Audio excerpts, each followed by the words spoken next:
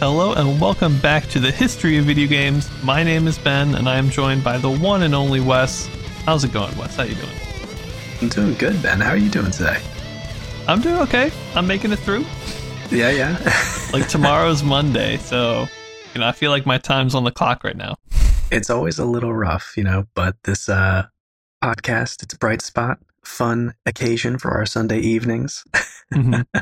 Yep, definitely. So, I started off this time because I finished a game last week, so I started some new games. Oh, yeah. This week. I want to talk about Minecraft because I actually went back and bought it because my account got stolen, and then I reached out to Microsoft like a year ago to get it fixed, and they never did that for me. So I just finally was like, okay, I guess I'll buy it. And luckily it was only $30, I think, which I thought it was higher. I was actually like, I'm going to get scammed for so much money, but it wasn't too bad. Yeah.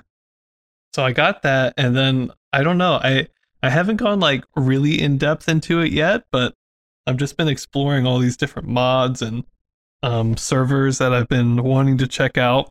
So I started with the Build the Earth servers, which for those of you who don't know out there, people are trying to build the Earth in Minecraft in 1-to-1 scale, which is basically impossible, but they can build like several miles of the Earth pretty well, in a couple of months or whatever. And that's a lot of stuff, so it's definitely worth checking out. They basically have, I don't know, maybe a mile or so of just about almost all the major cities in the world kind of done. Or that's impressive. I mean, even that much. Yeah. It is like surprising how little it is, because like when I was in there, like a mile sounds like a lot, and it is a lot, but really it's just like you can see like where it ends, from any direction. Yeah.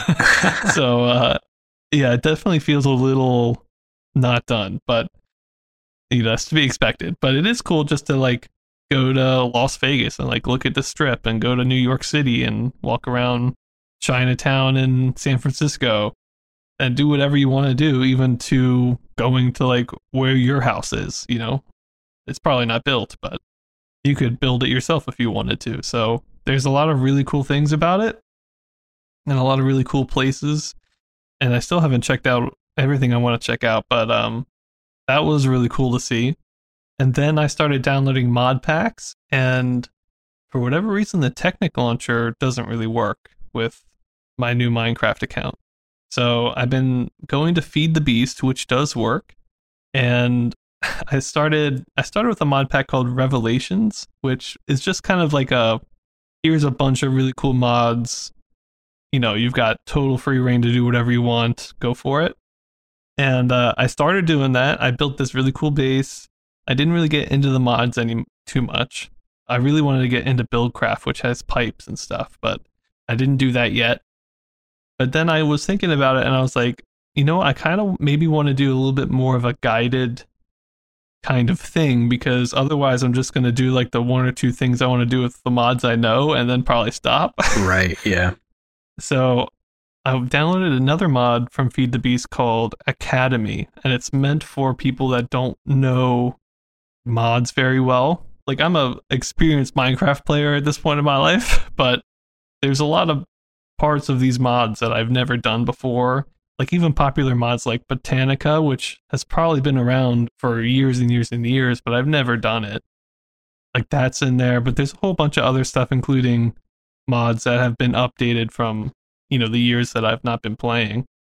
And what's nice about it is that there's a questing system. So it's like, do this. Okay, I know what to do. Okay, now do this. Okay, so you always have a goal of something you want to do, and those goals really are meant to take you through all those mods completely and do everything that there is to do with them. So I just started that up today, and basically just built out another new base, which is like most of what I end up doing anyway, is just building bases. Right, yeah.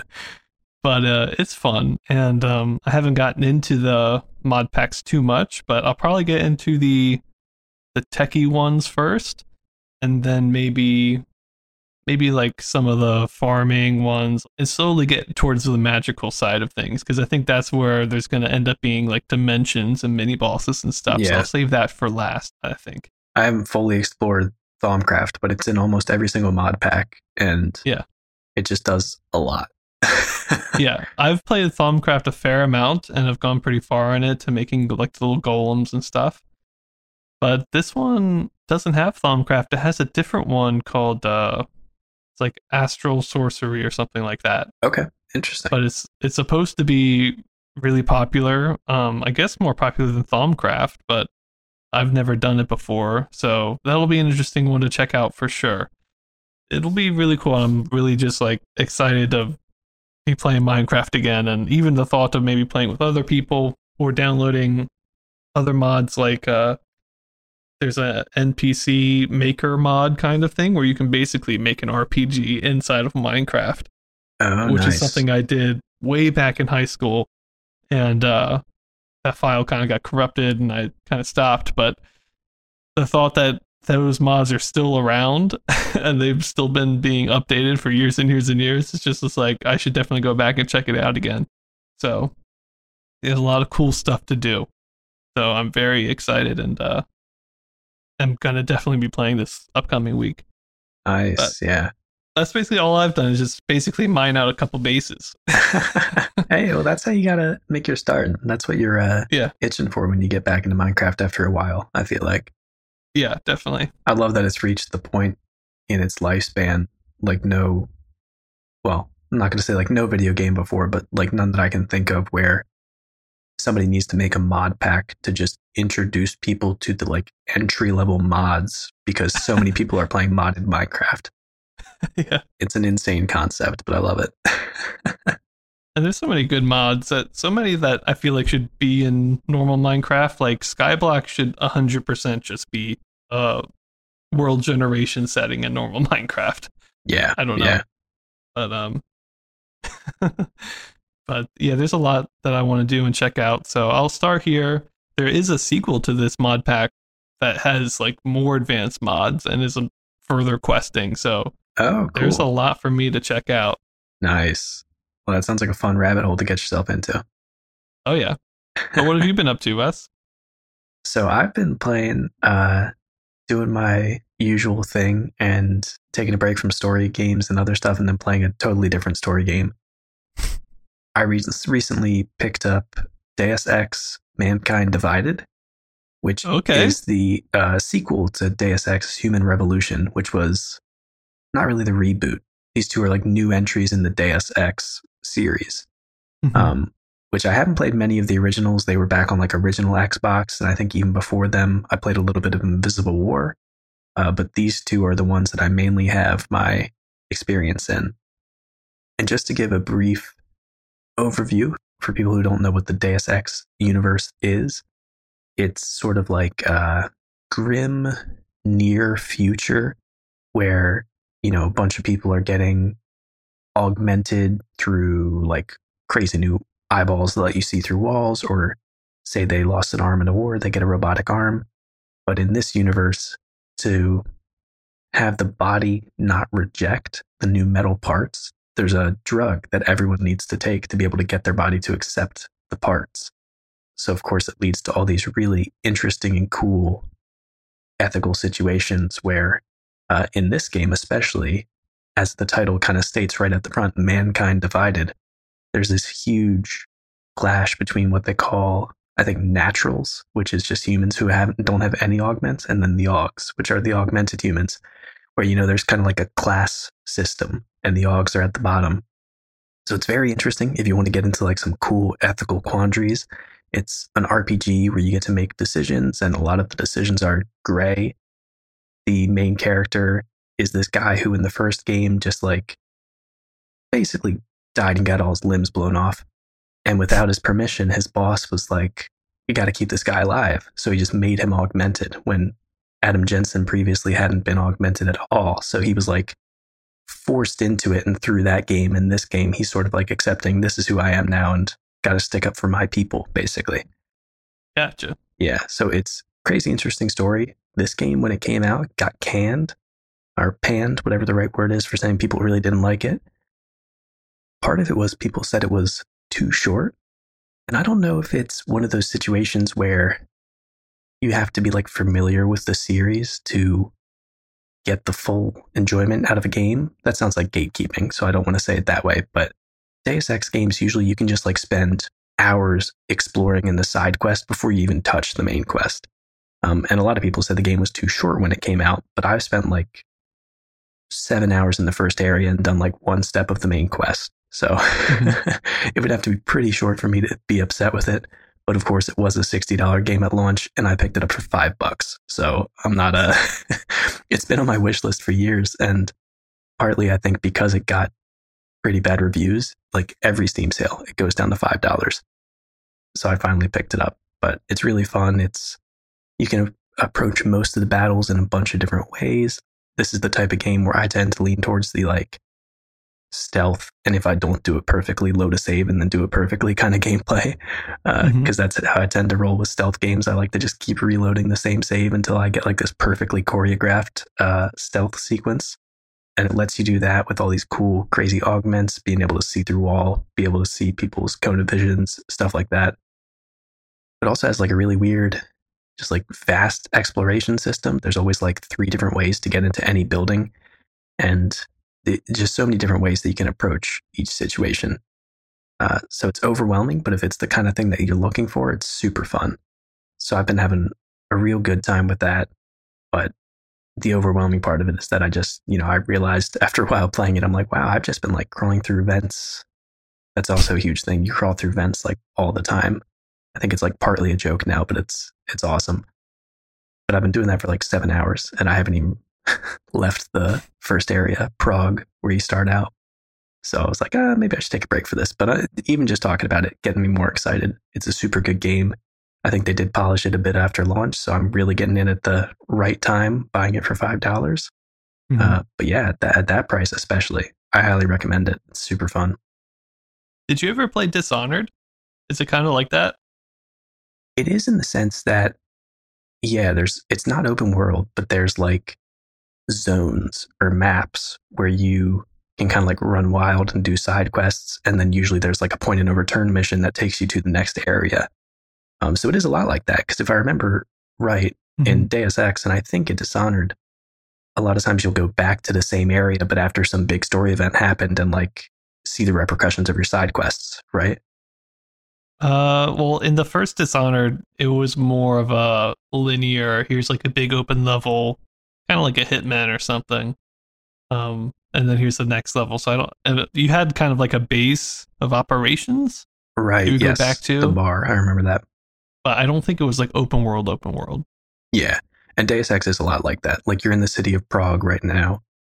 And I think this is like the first game where like I'll go to maybe a more isolated linear mission, and then I go back to Prague and I can roam around for a while more, but I kind of like see the effects of the decisions I made in side quests, because it's one of those like moral choice kind of games where sometimes you're like, oh, I got to choose this person or this person. Neither one's necessarily a good person, but you just like make a choice and then you have to see what happens.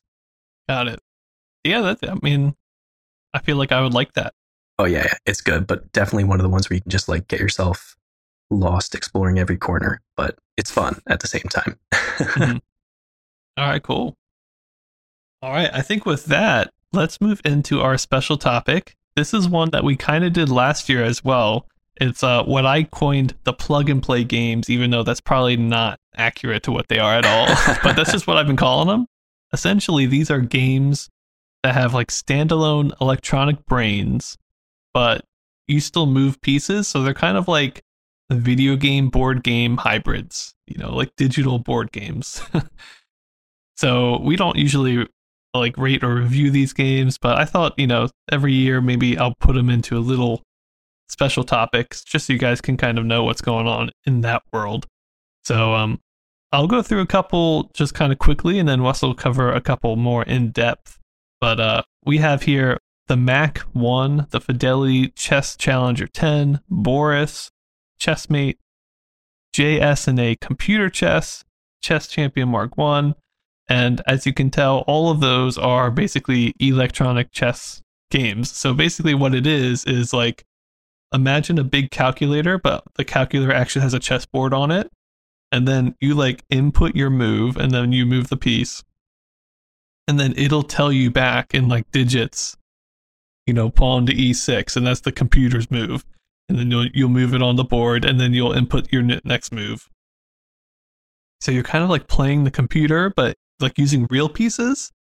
And this is like a contained unit. So even though I say plug and play, you're not plugging it into anything usually. I think some of these you can plug into the computer, and the computer can help with the computing power.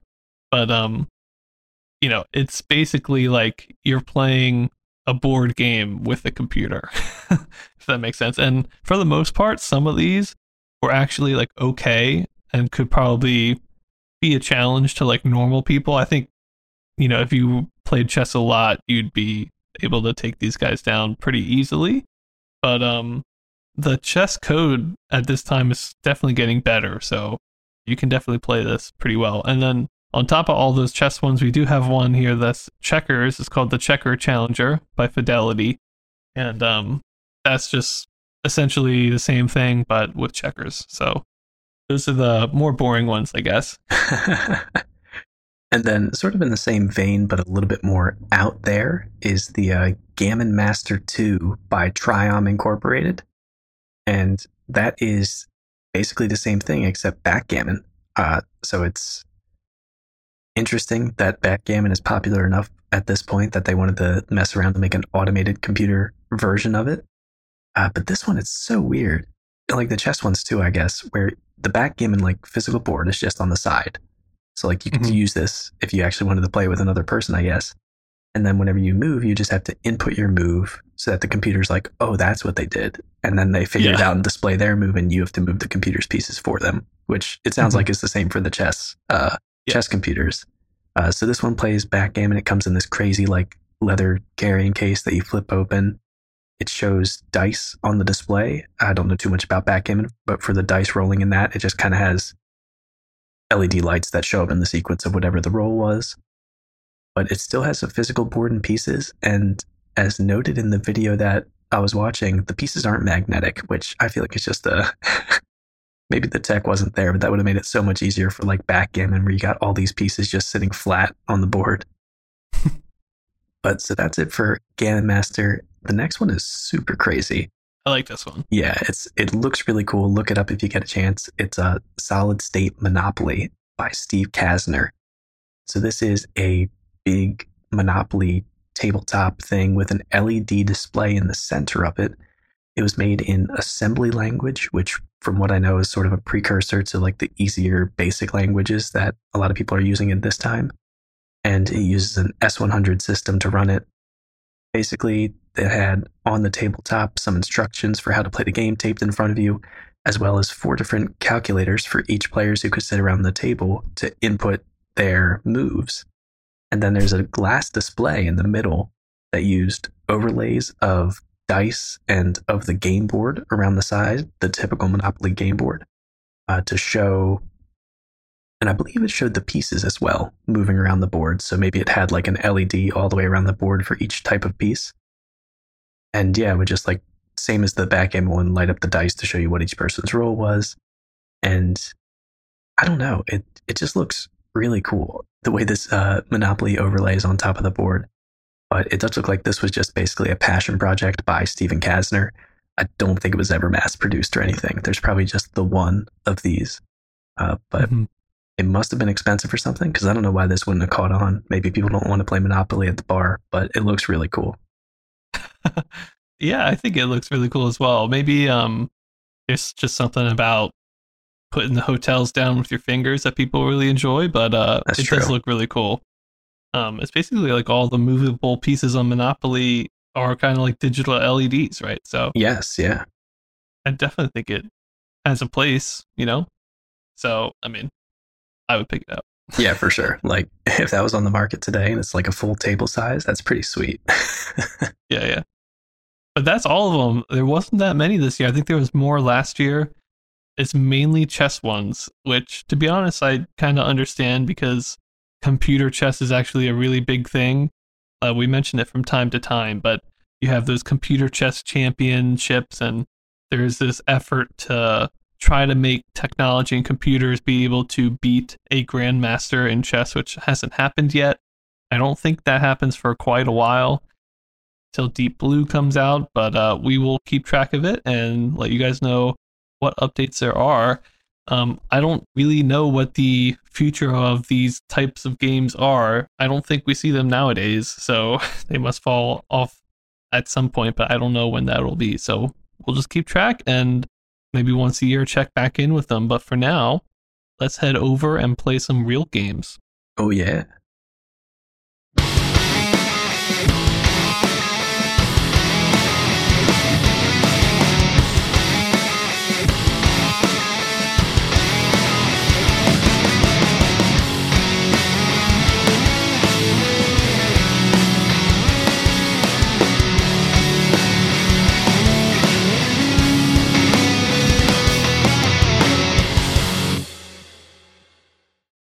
Hey everybody, welcome back from that break. Let's get right into our timeline of games today. We're going to start off with the Atari 2600. Always excited to look at more games from that. This first one, maybe not so much though. One of the new cartridges for it is Brain Games, which we didn't cover, just going to be an honorable mention because it's 19 different Simon Says math games and hidden picture games. Something notable about this one, though, it did also feature a music player, which we think might be the first console to have like a keyboard where you could type in and it would play the sounds back to you. Yeah. So kind of cool, but not really worth playing. This next one, though, I thought would be pretty cool, but it's a little weird. So this one's called Flag Capture. And I want to briefly talk about the artwork for it, though, because the artwork is pretty cool. It's basically a bunch of pirates. You've got like a pirate ship that's like burning. You've got like 3 pirates on the side that look like they're ready to fight somebody. A little like dinghy craft in the middle, and then just like a giant face of a pirate guy staring at you in the corner. It's really weird. It's like it's a kind of hand painted style. Right. So it's pretty cool looking. And it's marketed as 10 flag capture video games, which I'm like, okay, if this is like capture the flag, that could be cool. You know, I don't know. But it's not really that. So let me talk about this one. Yeah, so basically what this game is you've got I think it's a 7x9 grid. And basically it's just a grid of white squares, right? And you've got a character, which is you, starting on the top left for the player 1 and the bottom right for player 2. And whenever you go and move to a new grid square, you can choose to search it. And when you search, you're looking for the flag. If you get the flag, you win.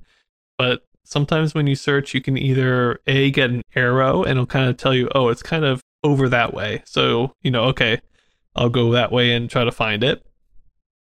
Sometimes, though, it'll also say a number, and that's like how many squares away it is, but you don't know what direction. And then also sometimes it'll be a bomb, and when it's a bomb, you go back to the start, not to go there again. But unlike something like Minesweeper, which is kind of, I was getting some vibes of that because of the numbers and stuff. Unlike Minesweeper, the numbers don't tell you where the bombs are, so like you're gonna be hitting bombs, like this just gonna happen. They're random, essentially, so nothing you can do because all the numbers and stuff refer to the flag and not the bombs. Right. So that's essentially the game. There's, like I mentioned, 10 different variations. I don't know if I would call them 10. You've got basically 1 and 2 player versions of this game, and there's a couple different versions for the 2 player. So the 1 player is just you versus like a timer, and you're just trying to get the flag as many times as you can. But for 2 player, there's a couple different ways you can play it. One is that both players are trying to find the same flag and are just going for it, in real time. Whoever gets there first gets the flag and the point. But then you can also do it where one person will move, and wherever they search, once they're done searching, it's the other player's turn, and they can move, and then they can search. With that one, you'll know what your opponent did, so you can kind of, I guess if you go first, you're at a disadvantage then, but So you have a turn-based kind of mode, and then you have another one where it's 2-player, but instead of going back and forth all the time, one player basically gets to do as many moves as it takes to find the flag, and then player 2 has to match that number or get lower to kind of win that round. So there's a couple different ways you can play, either fully back and forth, or one person finds a flag, next person finds a flag, or both people going at the same time. So I don't know, they're not really variations on the gameplay per se, but just different ways of playing, which might be more suitable for certain types of people. And then as far as the actual gameplay variations, there's really only two. There's the flag can be moving, so every time somebody searches, the flag will move. And luckily, it's not random. It'll be in a set path, either horizontally, vertically, or diagonally. So you can figure it out, and over time, you'll get close and get to the flag. So I didn't think it was really much of anything. I think it would probably be the most impactful in those 2-player games, where you might have to kind of think about that ahead of time and really plan out where you think the flag is going to be. But when you're playing 1-player, you'll just get it over time because you'll catch up to the flag. But you have that, so that's moving, right? And then the other game mode is whether you can wrap around the screen or not, and that also counts for moving flags. So sometimes the flag will hit a wall and go kind of bounce back. If it's diagonally, it'll actually bounce in a different diagonal direction. But if it's just straight up and down, it just bounces up, straight and up and down, for instance. Or it can wrap around the screen. So those are your gameplay variations, which to me don't really do a whole lot. The core gameplay is very much the same for all of them. And something else that's like kind of, I don't know, just not interesting with the game is that the backgrounds and everything don't really change between all these different game modes. It's basically like blue background, and then you've got a red character dude searching, a green character dude searching. They don't really have animations. It's just like a stick figure, and then a flag, and then a bomb sprite, and that's basically it. So, I think without further ado, let me get into the ratings. Let's start out with probably the best thing, which is the gameplay, because I do think you can have a fun time with this game. To me, it's kind of like a mini game. It's good for a couple rounds with a buddy, but you're not going to be playing this for hours and hours because there's just not enough content. It's the same thing over and over and over again. But I think it's definitely a unique concept. It does remind me of Concentration a bit, even though it's a little different. And this kind of reminds me of some other games, even like Battleship or Sonar Search, stuff like that we've done before. But I don't know. I played it for a little bit and I didn't hate it or anything. It didn't make me angry. So that is probably a positive. So I give it a 2 out of 10. It's kind of mediocre, but it's not terrible. For graphics, I gave it a 1.75. I guess like the hardest thing the 2600 had to do here was just display, I don't know, 60 some squares in a way that was visually appealing, and it does do that. And the stick figures look fine, the flag looks fine, the bomb looks fine, the arrows all look good, everything looks fine. But it's like one color palette, there's like no animations. Maybe it's just a combination of like what the gameplay is, like what else could they have done here, I don't know. But it's just not a very good looking game. It's just very boring and kind of plain to look at.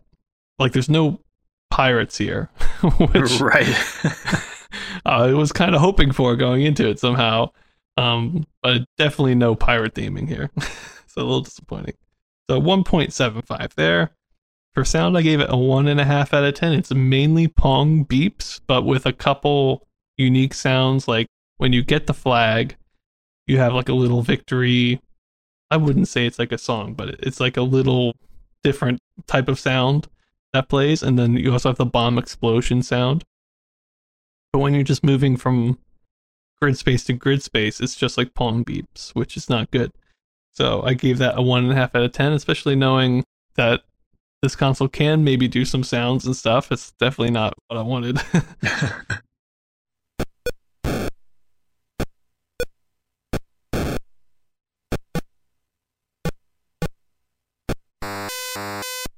And for relevance, I gave it a 2.5 out of 10. And that's pretty low for an Atari 2600 title since it is the 2600. It usually gets some points just because of that. But I wanted to read you this part from the Wikipedia page of this game I found. Ooh, okay. Because those are always good. Oh, yeah. So it says reception. The reception both at the time of the release and later has been overwhelmingly negative. So someone called it one of the most primitive looking and sounding games ever.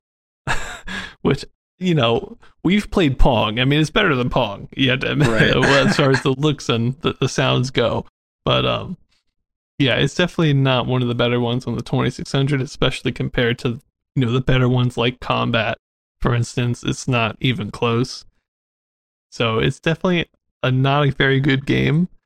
One other thing I read on the Wikipedia page I want to say quick. The game was also used in a psychological test carried out on subjects from the U.S. Navy related to skill retention.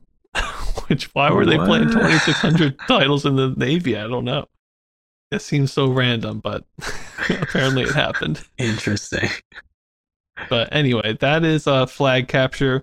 For overall score, I gave it a 1.75, which definitely ranks it among sort of the worst Atari 2600 titles, but I do want to reiterate that it's not terrible. Like, it's not going to be the worst game of the year. It's just forgettable. Yeah. And I think the real reason is that the variations just aren't very good at all.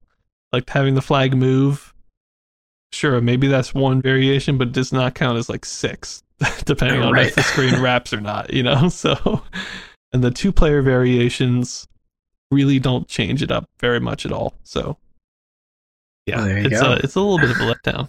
But, yeah.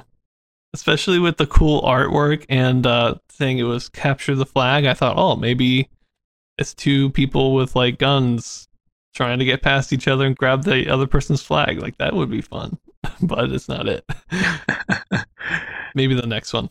Yeah. It's a shame that the gold standard Atari 2600 game is still Combat, which was literally like in the first batch of releases. Yeah. And it's true though. Yeah. And just a little bit of research that I've helped out with in 79. It's like, okay, we know more good ones are coming for the 2600, but man, they're not proving themselves right now.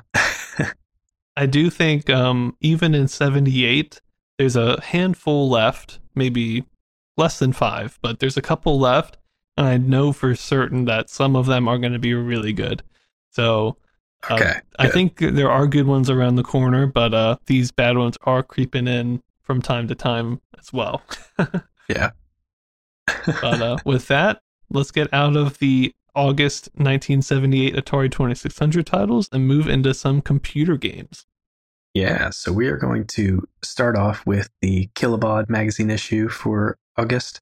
The one game that we want to point out in this one is called Swords and Sorcery. We think it's for the TRS-80, and it looks like it's completely different than the Play-Doh version of Swords and Sorcery, which was actually pretty sweet that I took a look at a while back. This one, though, is just a text adventure as far as we could tell, where you're saving a princess from a necromancer. And it says if you're successful in your mission, you will both be financially solvent and have a wife. Okay, nice. All right, cool. So moving on, we have the Interface Age August magazine here. This one has 3 games in it. The first was European Roulette in color, which is exactly what it sounds like. We then have one called Misfit by Bruce Scott, and it was basically a 2-player version of here's a bunch of things. Which one of these things is not like the other things? And I think there was some sort of time component, or whoever typed it in first or something along those lines would get the point or win that round. And then finally we had Ping Pong, which is a Pong game, which I know what you're thinking, Ben. Who cares about that? But you have to imagine Pong on a computer is already pretty rare, but this is like Pong in a magazine in BASIC for computers, which actually probably was seen and used by a lot of people, I think. So definitely worth mentioning. For sure. And now we have a few honorable mentions from the Soft Tape and Apple II side of things. The first one is Saucer Invasion by Soft Tape and Powersoft, which, contrary to what I thought, is not a Space Invaders clone. This one is actually just a very simple timing-based shooting game where you're shooting UFOs moving across the screen. Now that I think of it, it could be just what Soft Tape was able to do for the Apple II at the time to make a sort of Space Invaders, but sounds more just like a timing shooting game. Yeah, if I remember right, there's only one UFO at a time, so Gotcha. not close enough to call it a clone. Yeah. But the next one here is kind of interesting. Apple 21, which, it's just Blackjack by Soft Tape, but there's some really cool parts about this. It's actually probably the best graphics we've ever seen for a Blackjack game because the back of the cards are detailed to show when the card is facing down. So it actually has artwork on the back, and then cards that are face up actually have little images drawn in for the king, queen, and jack, which I don't think we've ever seen before. It's always been like a big K, So graphically, it's probably the best looking Blackjack game to date, but I didn't think it was worth reviewing just for that. So we're going to leave it as an honorable mention. Then next we get to the first game that I took a look at today, and the namesake for this episode. Bob Bishop is back, and he is here with Bomber, published through Soft Tape. They put it out on one of their cassettes for the Apple II, and Bomber is basically what it sounds like. It's an airplane bombing type game. It looks like this is the first, if not one of the first, that Bob Bishop kind of put out through Soft Tape right away. I think a lot of the previous ones that we covered through him, he made on his own. So he's going to be working with them at least for a little bit. We'll be seeing his name in conjunction with Soft Tape. And apparently, the way that this game displayed, it moved individual pixels to make complex shapes. And games at the time for the Apple II were moving like blocks of pixels at a time instead of a single pixel at a time, which is a little complicated, but I'll get into it when I describe how this game works and what makes it interesting. But the gameplay itself is just super simple bombing game. Plane goes right to left across the screen and wraps around. There's a tank which goes left to right across the screen, or occasionally after you hit it, it'll go backwards across the screen. You have to basically hit it as many times as you can within the time limit, with a total of 15 shots. So as far as I can tell, the max score is just 15 for this. The bombs do carry some of the momentum of the plane, and I think because of that weird, like, individual pixel movement that I was talking about, I don't know if you would exactly call it pixel or hit registration, but the way the margin for being able to hit the tank with your single pixel wide or maybe 2 pixel wide bomb is so thin. In the videos I was watching of this, the bomb looked like it was grazing the back of the tank a couple times, but it just wasn't actually hitting it or registering. And I think part of that might have also been because there was a slight delay in what is seen on screen and what the computer is actually moving, because it's moving like all of those pixels of the complex shapes at once. I think that's my understanding of it, at least. But other than that, the game is really simple. So I'm just going to kind of keep talking about it as I get into my ratings for it. For graphics, I gave it a 1.5 out of 10, which is low, but this is the most exciting thing about this game. Part of the graphics, at least, because the screen itself is black and white. There's you wouldn't really call it wireframe, but like an outline of a tank that looks pretty good and an outline of a plane that looks pretty good. And that's it as far as visual interest, but the unique thing about the tank and the plane is that each pixel is being plotted individually by the computer. So this means they kind of flicker as they move, which doesn't create a great visual effect, but it does allow for some really cool stuff to happen too. Like the bomb is actually visible on the bottom of the plane the whole time it's flying. And so when it drops off, it's actually those pixels like moving off of it, which is sort of different. I don't know, it looks a little bit different because it's actually tracking those 2 pixels as the bomb the whole way down. And most importantly, with this technology, is that when the tank is hit, the explosion is created by all the pixels that make up the drawing of the tank flying up into the air based on like sort of a predetermined a set of ways that they can fly up into the air and then be affected by a sort of fake gravity and fall back to the ground. So that, even though it's a small thing, is really the coolest thing about the visuals for this game. You hit the tank and it just explodes into smithereens. It's not a new sprite of an explosion. It's all the pixels flying off in different directions, and it looks really good. It's sort of like this cool dust cloud kind of explosion. Yeah, it like really incinerates. That's how I think about it. Yes, yeah, like I think some of the pixels might stay like 2 pixels together, but other than that, it goes from being a tank to like single pixels everywhere, which creates this really nice effect. But other than that, as I mentioned, still gives it a 1.5 for graphics overall because it's black and white. There's a green line under where the tank goes, which I guess might symbolize grass. And it was either on purpose or a weird visual effect, but it looked like there was also some different colored pixels sort of scattered throughout the tank and the plane. The 1979 update to this added score, but even then it's just a text score, so nothing too special. And I should have mentioned earlier, but the most widely available version of this is the 1979 version, as far as I could tell, but only has slight tweaks to the 1978 version, so there's not too much difference between them. Sound, though, is one of the things that is apparently different. Overall, I only gave it a 0.5 out of 10 for sound anyway, because apparently, and I could be wrong on this because there's not a lot of information on this game, but apparently the original 1978 version didn't have any sound. And then the 79 version added just basically repetitive clicking that sort of sounded like an engine, but whether it was a tank engine or plane, who knows? Because it played the whole time you were playing the game and there's no explosion sound anyway. So, yeah, with an explosion that looks that visually interesting, you got to give me something. But and you know Bob Bishop has those explosion sounds ready to go. That's true, yeah. I mean, we've seen the Star Wars games. We don't mind when you keep using that same explosion sprite. Just throw that sound in there, too. So that's, I mean, not too much more to say about the sound there.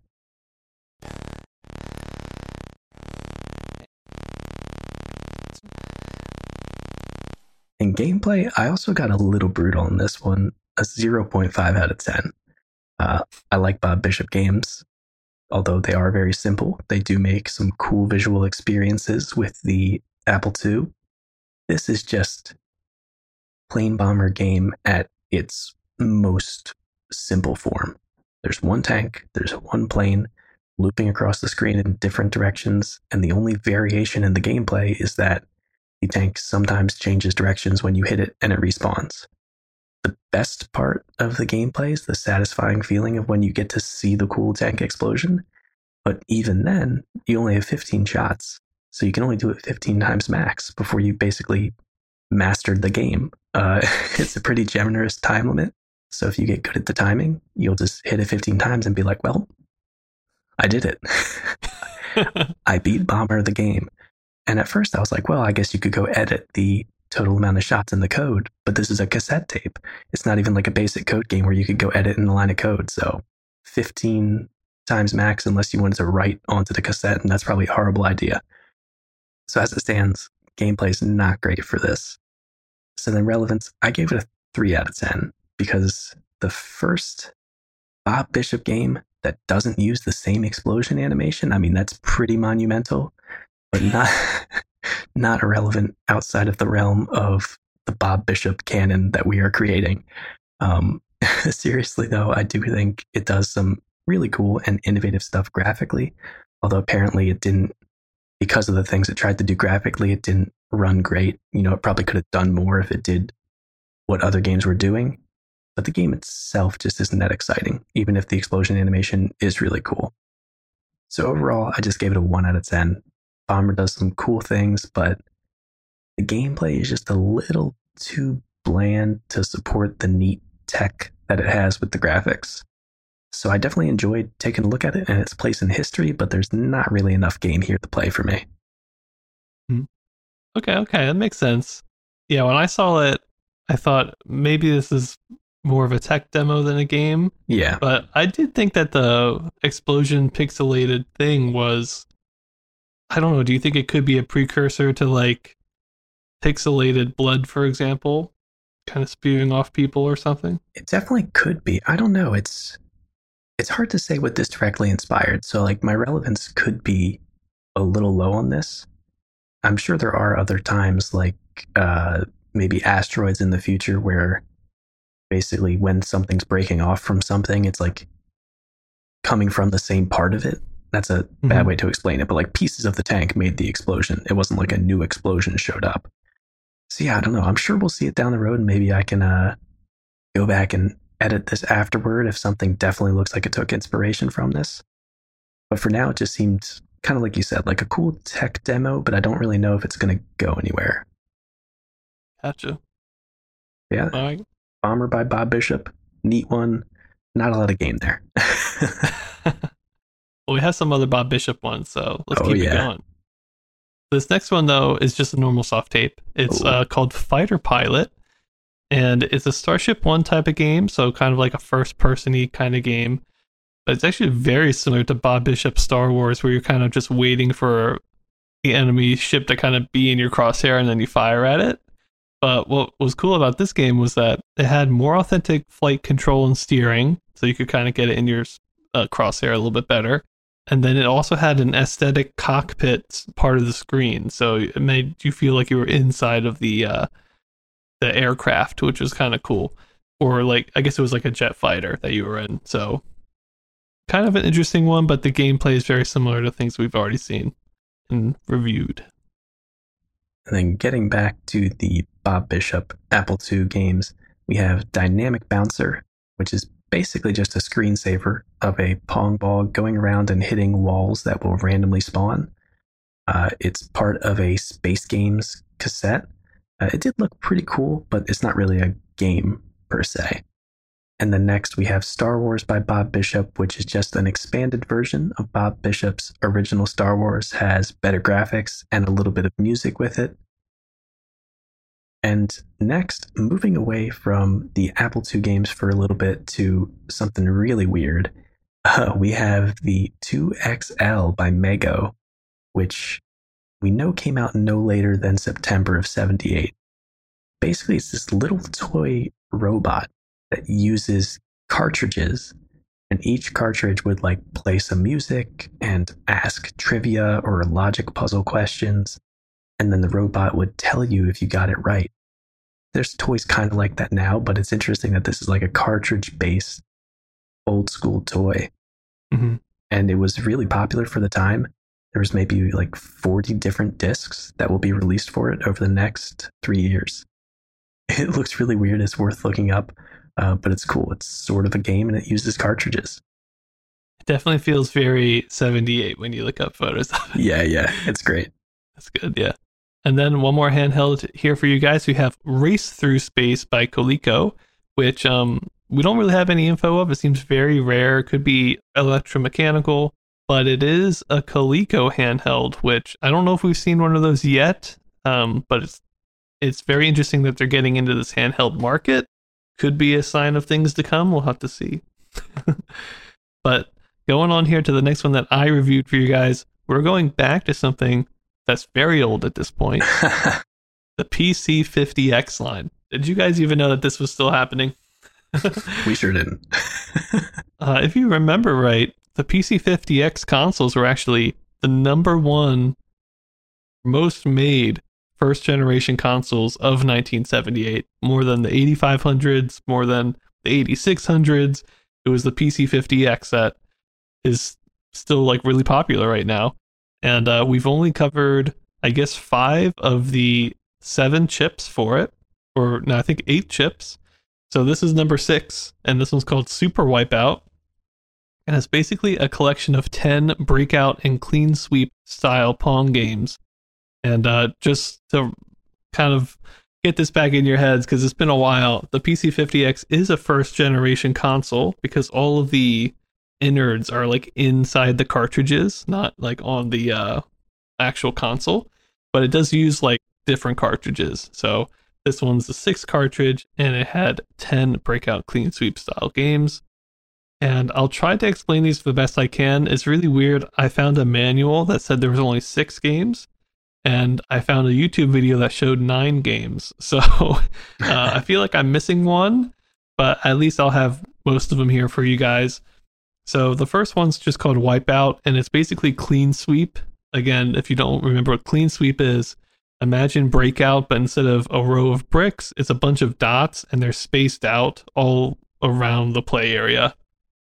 And your goal is just to try to hit the ball into all these dots to collect them and get your score.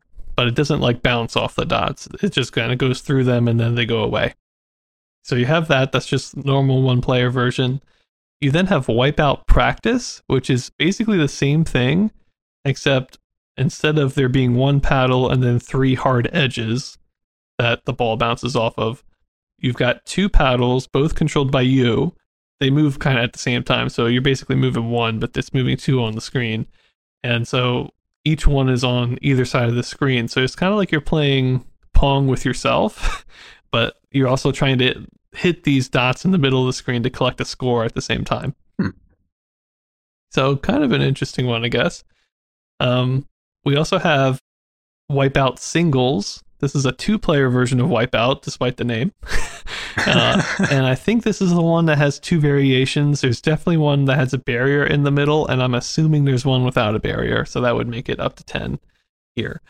But that's essentially the same thing I just mentioned, but you have a paddle on either side controlled by different people, and whoever hit the ball last when that ball goes across the screen, you'll get points for every dot that it goes across. But again, with a game like this, I think the first player would have a massive advantage because they'd get all the points on the way to the second player's paddle. So it seems like a little bit of a weird one.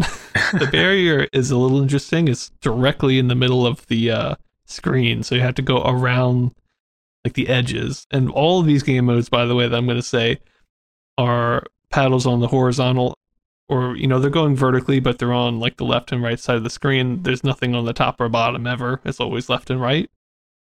So in this case, the barrier is like right down the middle of the screen, which is kind of strange, but I guess it works. And then you've got one more here called Wipeout Practice Singles, which is a 2-player version of Wipeout with solid walls behind both players. So it's kind of impossible. Like if you miss the ball, it doesn't reset or anything. It just will bounce off a wall and continue bouncing. So it's just kind of like a more easy version of the game, I guess. But that's all the Wipeout games. There's 2 more game modes. There's Super Wipeout. Basically, this is exactly like normal Wipeout, except there are colored parts to the game. So some of the dots on the screen, because it's still clean sweep style, will be in either yellow or blue.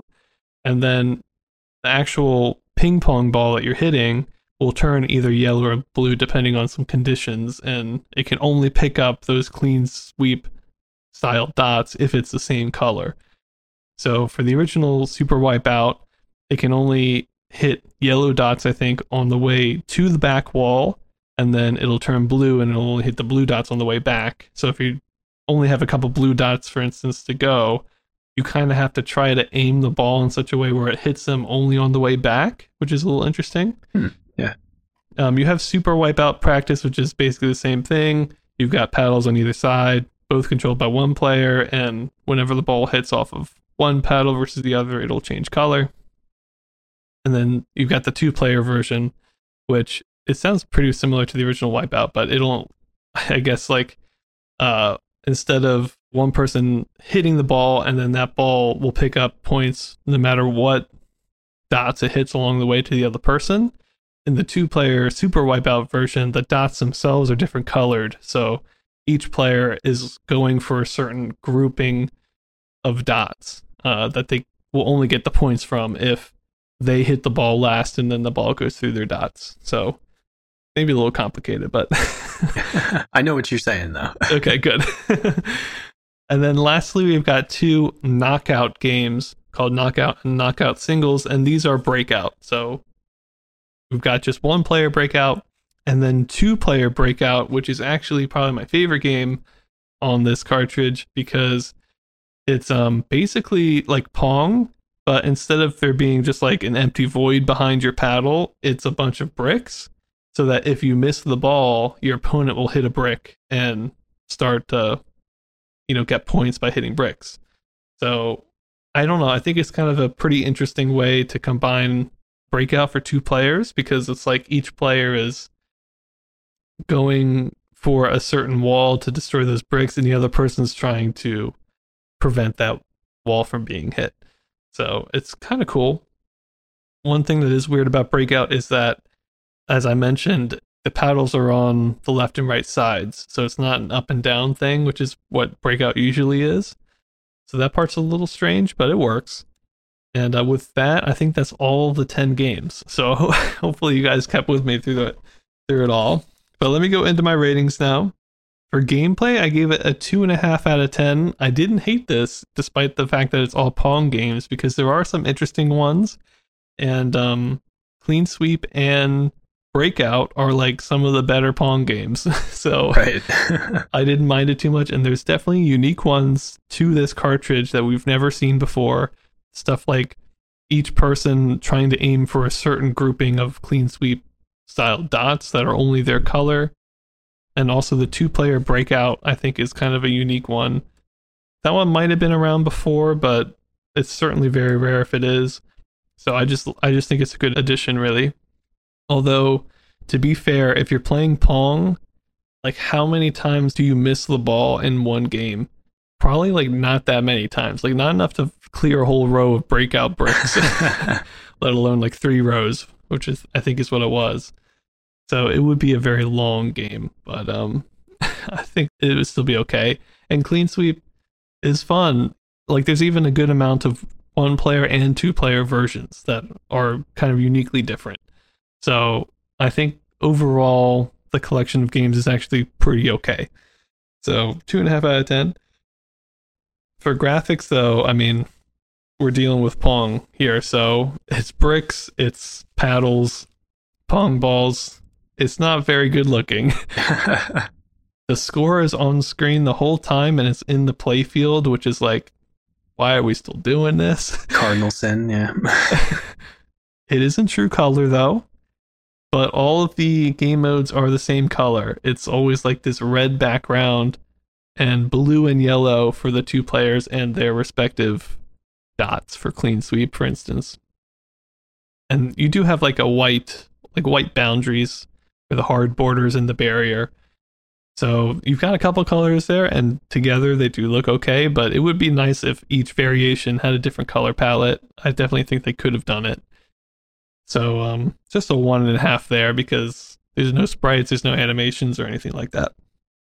For sound, I just gave it a 1 out of 10. It's just Pong sounds. Maybe it deserves lower, but at least it's better than nothing. So just 1 out of 10.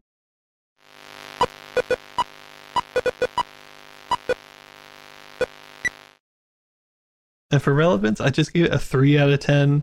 We're getting towards the end of the PC50X life cycle here, this being the 6 out of 8 cartridges. And I definitely think these ones aren't as popular as the first few, because I think the first few were sold with the system when you bought the system itself. So I don't think these ones are particularly relevant, especially in 78. Like, how many times have we seen Clean Sweep and Breakout? Like, they've been done. So we're not really moving mountains here. So just a 3 out of 10 there. And overall, I give it a 1.75. Again, I didn't hate it. It didn't make me angry. It didn't like run so poorly that my eyes started to bleed, which is good. It's just kind of okay, not great. Maybe if Clowns was on here, it'd be worth it. But as it stands, it's just a bunch of Pong games, and we've seen Pong a lot. It has been a while since we reviewed one, so maybe I'm in a good mood about it. But Breakout and Clean Sweep are some of the best Pong games, so right. I can't fault it too much. By the way, this used the AY38606 chip, which we haven't covered before, so still making new chips in 78. Well, I gotta say, I don't know if this is how you felt when you were reviewing it as well, but just listening to it, the innovations they made with gameplay. I mean, they're Pong games that we're working with, so not like it's this crazy gameplay experience, but those are some really smart changes to, or like modes to clean sweep and breakout, especially the versus breakout. I don't think we've seen that before. And I feel like it's definitely something that's still around in like, you know, the super stylized like web Flash player versions of breakout that you see now. Like the actual like versus, you got to beat the blocks behind them to score kind of thing. So that's neat. Yeah, it's neat to see that in 78. Yeah, I thought it was a pretty good collection. Like each variation changed it up enough that I thought it was a good variation. You know, it's a lot better than the 10 flag capture games, which is basically like 2. Right. Yeah. So at least there's some gameplay changes going on here. yeah. And I thought the split between, I think it's a little bit more than half are 1 player and then half are 2 player, I think is about right. It felt like a good split there as well. And again, flag capture just had a couple 1 player games that were like the 1 player variations were, is the flag moving, which I don't think is really something. So right. There you go. You heard it here first. First generation better than the Atari 2600 in this very specific instance. Yeah. But let's move on to our last game and the second game that I reviewed today, Escape with an exclamation point by Silas Warner and published through Muse.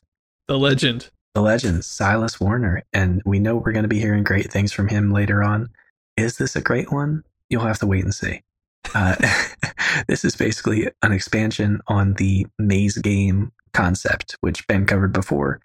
Basically, first person navigating through a maze, trying to find your way to the exit. You see the map generate at the beginning of the game, and you can look behind you to see footprints to know where you went before. So this kind of expands on that, but does make a couple different changes. It was available on cassette for the Apple II, and there is a little background story in this one. Basically, you're in a maze, except in this it's called a building, and you need to escape. And you have to get past all of the guards that are in this maze to be able to make your way out. So let me talk about how this game plays. You're stuck inside the building. You have to make your way out, basically. And you always start, I'm pretty sure, in the southwest corner of the maze, and you always have to exit through the northeast corner of the maze. So you kind of have that as your guideposts in this. And in this game, the maze generates, but it stays on the instructions screen when the maze generates, and you don't get to see it at all. So you're going in a lot more blind in this one. You don't get to see the maze beforehand at all. And as you go, I should say there's a little like quote unquote story, if you could call it that, at the beginning where somebody says, I'm not supposed to be telling you this, but you need this pass card to get through the guards.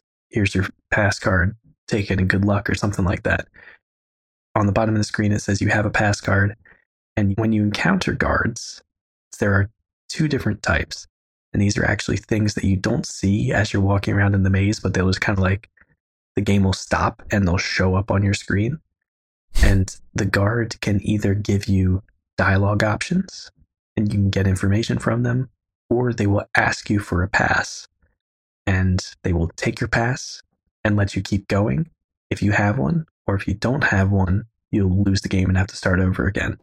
And there's also a chance for the guards taking your pass that if you don't have a pass, they take pity on you and give you a pass anyway. But basically, other than not making it out of the maze, that's your main lose condition, is if you don't have a pass and you encounter one of these guards and they just, I don't know, throw you into a jail cell or something. I'm not sure what happens. But for the guards that have dialogue options, it's sort of like, I know there's tons of riddles that kind of go this way, and it seems like it's taking theme from them, because when you talk to the guards, one of the questions you can ask them, which is probably one of the most important ones, is, do you tell the truth? And they will say, no, I always lie. Yes, I always tell the truth. I sometimes lie, or I cannot answer that.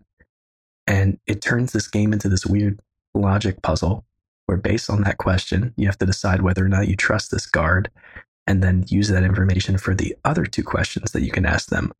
One of which is if they have something to give you, and they will say, no, I have nothing to give you. yes, I have a pass that I can give you that will get you past the guards. But if they're lying, they give you a fake pass that won't get you past the guards. They say, yes, I have a compass that always points north. But if they're lying, it actually doesn't point north at all, but it says on your screen you're heading north and you'll be heading south. Or they'll say, I have a map of the maze, and you can actually pull up the map in game. But depending on whether they're lying or not, the map is either upright or it's inverted. So That's actually kind of cool, I guess. it's interesting. Yeah, it does all these weird things, but I got to tell you, maybe I'm not good at logic puzzles. There's some logic step that I was missing where it seems like you could get faulty information from someone who said they always tell the truth. And I don't know if there's a hidden chance that they are somebody who sometimes lies, but they say they always tell the truth. Because if so, that just blows the whole thing out of the water. Right. But it's possible that I just was believing misinformation I got from somebody else, and then it conflicted with the information I got from somebody who said they always tell the truth. Which is probably how it actually goes, because it wouldn't make any sense really if you were supposed to logic it out and you couldn't rely on that question to tell you whether or not there was a chance they were lying or not, basically. Right. But so that's the basic premise of it. You have to use the logic to determine if the information you're getting is correct. And if you do get correct information, it seems like the right course of action sometimes is just to ignore everybody else, because you're like, I'm pretty sure that this compass is right, so I'm going to follow it. But like I said, I was going off a compass for a while, and I thought that person was legit. But then someone else said they always told me the truth, and then they said, you're heading north, and my compass said south. And I was like, oh no, I don't know what to believe anymore. And the other thing I want to mention is that you don't see the map at the beginning, but you can pull the map up in the game after you get one from a guard. And also, you can't see footsteps behind you. So that made it real tough for me. You can't see where you went before. So let me get into my ratings for this. For graphics, I gave it a 3 out of 10. The main graphics for this are exactly the same as Maze Game. It's not exactly vector graphics, but it does sort of this tapering pixel shapes as it goes away from your view to make it look like a vanishing point in perspective. So it looks pretty convincingly like you're heading down a hallway. It looks really good. But there are some key differences that make it not as great as the original Maze Game visually. For one, the color palette isn't like pink and blue and these nice, I guess, sort of like contrasting, but in a way that grabs your attention colors. The colors in this, maybe because they wanted to make it like a slightly more believable environment, are pretty dull. It's brown and light green walls, brown being the walls that you're facing, light green being the walls that are on your sides, dark green floor, and a white ceiling. So it's not super exciting. The exit is gray with a pink horizon line, so that's at least a little interesting, but overall you can tell the difference between all the different colors, so it's not confusing visually. It just doesn't look super exciting. And then also there aren't any footsteps to indicate where you've been, so it doesn't have that nice visual aspect to it. But it does have the guards, which even though they aren't in perspective like the rest of the maze, they do look pretty good. They're just this little like 2D thing that takes up about half the screen of a guard face, and different color hats based on what their behavior is, whether they take a pass from you or give you dialogue options. They'll have a red or green hat, and they have this little thing that kind of looks like a uniform on. It is probably for the best that they don't have faces. They're just these faceless blobs, because I'm sure they would look terrifying if they had tried to put faces on them. But they're actually, except from the faces, their clothing and stuff kind of gives them character, which is pretty cool. And the fact that they take up like half your screen, so they could add a lot of detail in there. So those look pretty good, and in general, it is a good looking game, and it does really cool visual things like Maze Game to give you the perspective. But I would have liked footprints in it, and the colors aren't as interesting, so kind of just keeping it at that 3 out of 10 rating. For sound, as far as I could tell, this didn't have any sound, which is weird, because I think the first Maze Game had like pitter patters or something, right? I think it just made a sound when you booted it up, actually. Okay, well, that might be the same thing then. And I couldn't tell if that was just the Apple emulator I was using, or if it's actually the Maze Game sound, because other games that I've played on it have made the sound that I heard in this game, on the emulator, I mean. So either way, I'm going to give it a tentative 0 out of 10. I don't really know if it did have that sound that was specific to this game, it deserves a little bit of cred, but even then, not that much because there's nothing really going on. Mm-hmm. For gameplay, I gave it a 1.5 out of 10. I don't know. I think the guards were an attempt to make the game more difficult and interesting, and it does do that, but the logic puzzles, maybe it's just me, they kind of annoy me. I didn't know who to trust and where I was going, and I don't know. It was just a little confusing to me. Maybe I wasn't in the right headspace to reason it out. It might be pretty fun for someone who likes this kind of puzzle. And I do think that the extra theming is nice, even if it's weird. We're not at like Dungeons and Dragons inside a maze yet, which would be awesome. But there is at least like other people in the maze you encounter, and there's some loose story. So I do like that. I just didn't like the logic puzzle aspect of it so much. And really, the biggest gameplay gripe for me is that you get a map and you have an in-game map that you can use, which is really cool. But the map takes about 1 minute and 30 seconds to load. Oh no. Because it draws it all on the screen like one vertical line at a time. So for someone who hasn't been like mapping their progress before they got the map and can recognize, oh, that shape, I traveled in that direction, so I'm right here. You can't just like pick up the map and say, oh, I just came at an intersection after taking a right turn. Let's see where I am. Because it takes so long to load that really I felt like if I didn't have a paper and pencil to draw it all out, I'd kind of forget what I was even thinking about by the time it loaded. I guess 1 minute and 30 seconds is kind of a goldfish attention span, but either way, it's a long time for an in-game map to come up. So that was a big gameplay no-no for me. I feel like the guards just pop up randomly, right? I feel like it might have been better if either they were always encountered after a certain amount of time, or you could just try to go other paths to navigate around them if you knew you didn't want to talk to anybody. Yeah. And I think they do just pop up randomly, and I think they disappear but can spawn again in areas that you've already been. I had one where I ran into like 2 in a row after I turned around somewhere. And if it ends up being the guards who check your passes, you can kind of get RNG'd into losing no matter how well you play too, right. Which is a little weird. Because I mean, it's a different feeling when you're like gambling. This pass that I got might be good and might not be good. That's at least the choice that you're making. But when it's like I ran into 2 guards in a row, so it doesn't matter if my pass was good or bad, it feels a little weird. Mm-hmm. So there's just some issues with it. I do think the general idea behind enhancing the gameplay is cool. It's more than just a empty maze. Empty maze, yeah. But I don't know if it was necessarily all beneficial changes to the gameplay. Right. So then for relevance, I gave it a 6 out of 10. It just makes tweaks to Maze Game. So I think visually, Maze Game is still the most relevant. But it does add interesting mechanics. And just because I know this is Silas Warner, looking at any game with like this kind of maze and perspective, I'm like, okay, I see the bones of Wolfenstein starting to show in these, like very, very loosely. So overall, I gave Escape a 2 out of 10. It's an interesting new direction from the previous Maze Game. Not one that I particularly enjoyed, but I think the concept is cool. Adding slight lore to a maze game is always good, but in practice, it was just a little bit frustrating. I think the color palette leaves a little bit to be desired, but still, it does have the cool corridor graphics, which are really awesome to be seeing on a computer in 1978. Yeah, I think this is the first game that you've played that has like filled in walls, right? Yeah, it's not wireframe. Plenty of those RPGs on Play-Doh that have the wireframe walls, but yeah, this is actually like, it feels like a fleshed out, more so than what we've played before, environment. Yeah, so it's cool. It's a neat visual like trick that they did because it's not vector graphics, but it gives that feeling of perspective. Yeah, so that is Escape by Silas Warner. It's a pretty cool one. Got some issues, but yeah. Still interesting.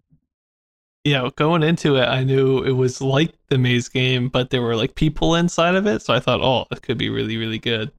But I didn't know there was like logic puzzles, and I didn't know that the color palette would change because I quite enjoyed the color palette of the original. So I'm not quite sure why that was the case, but Whatever. Yeah, either way. Yeah, so let's wrap it up. Just as a quick review, we started today with some Atari 2600 titles, including Flag Capture, which is apparently one of the worst games for the whole system, but I didn't know that going in. And to be honest, it's not like terrible. It's just probably not worth the cartridge price of whatever they were selling for it at the time. We then did some Bob Bishop games like the new and improved Star Wars version 2, and also Bomber, which Wes did, which has kind of the pixelated explosion graphics, which is pretty cool.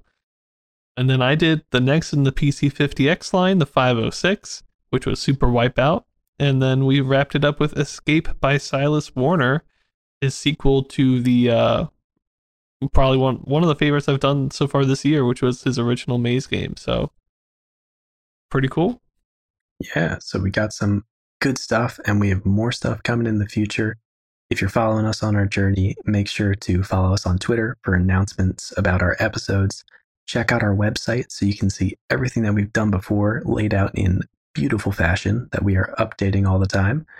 And also make sure to send us an email if you have any questions. And with that, we'll see you in the next one. See y'all next time.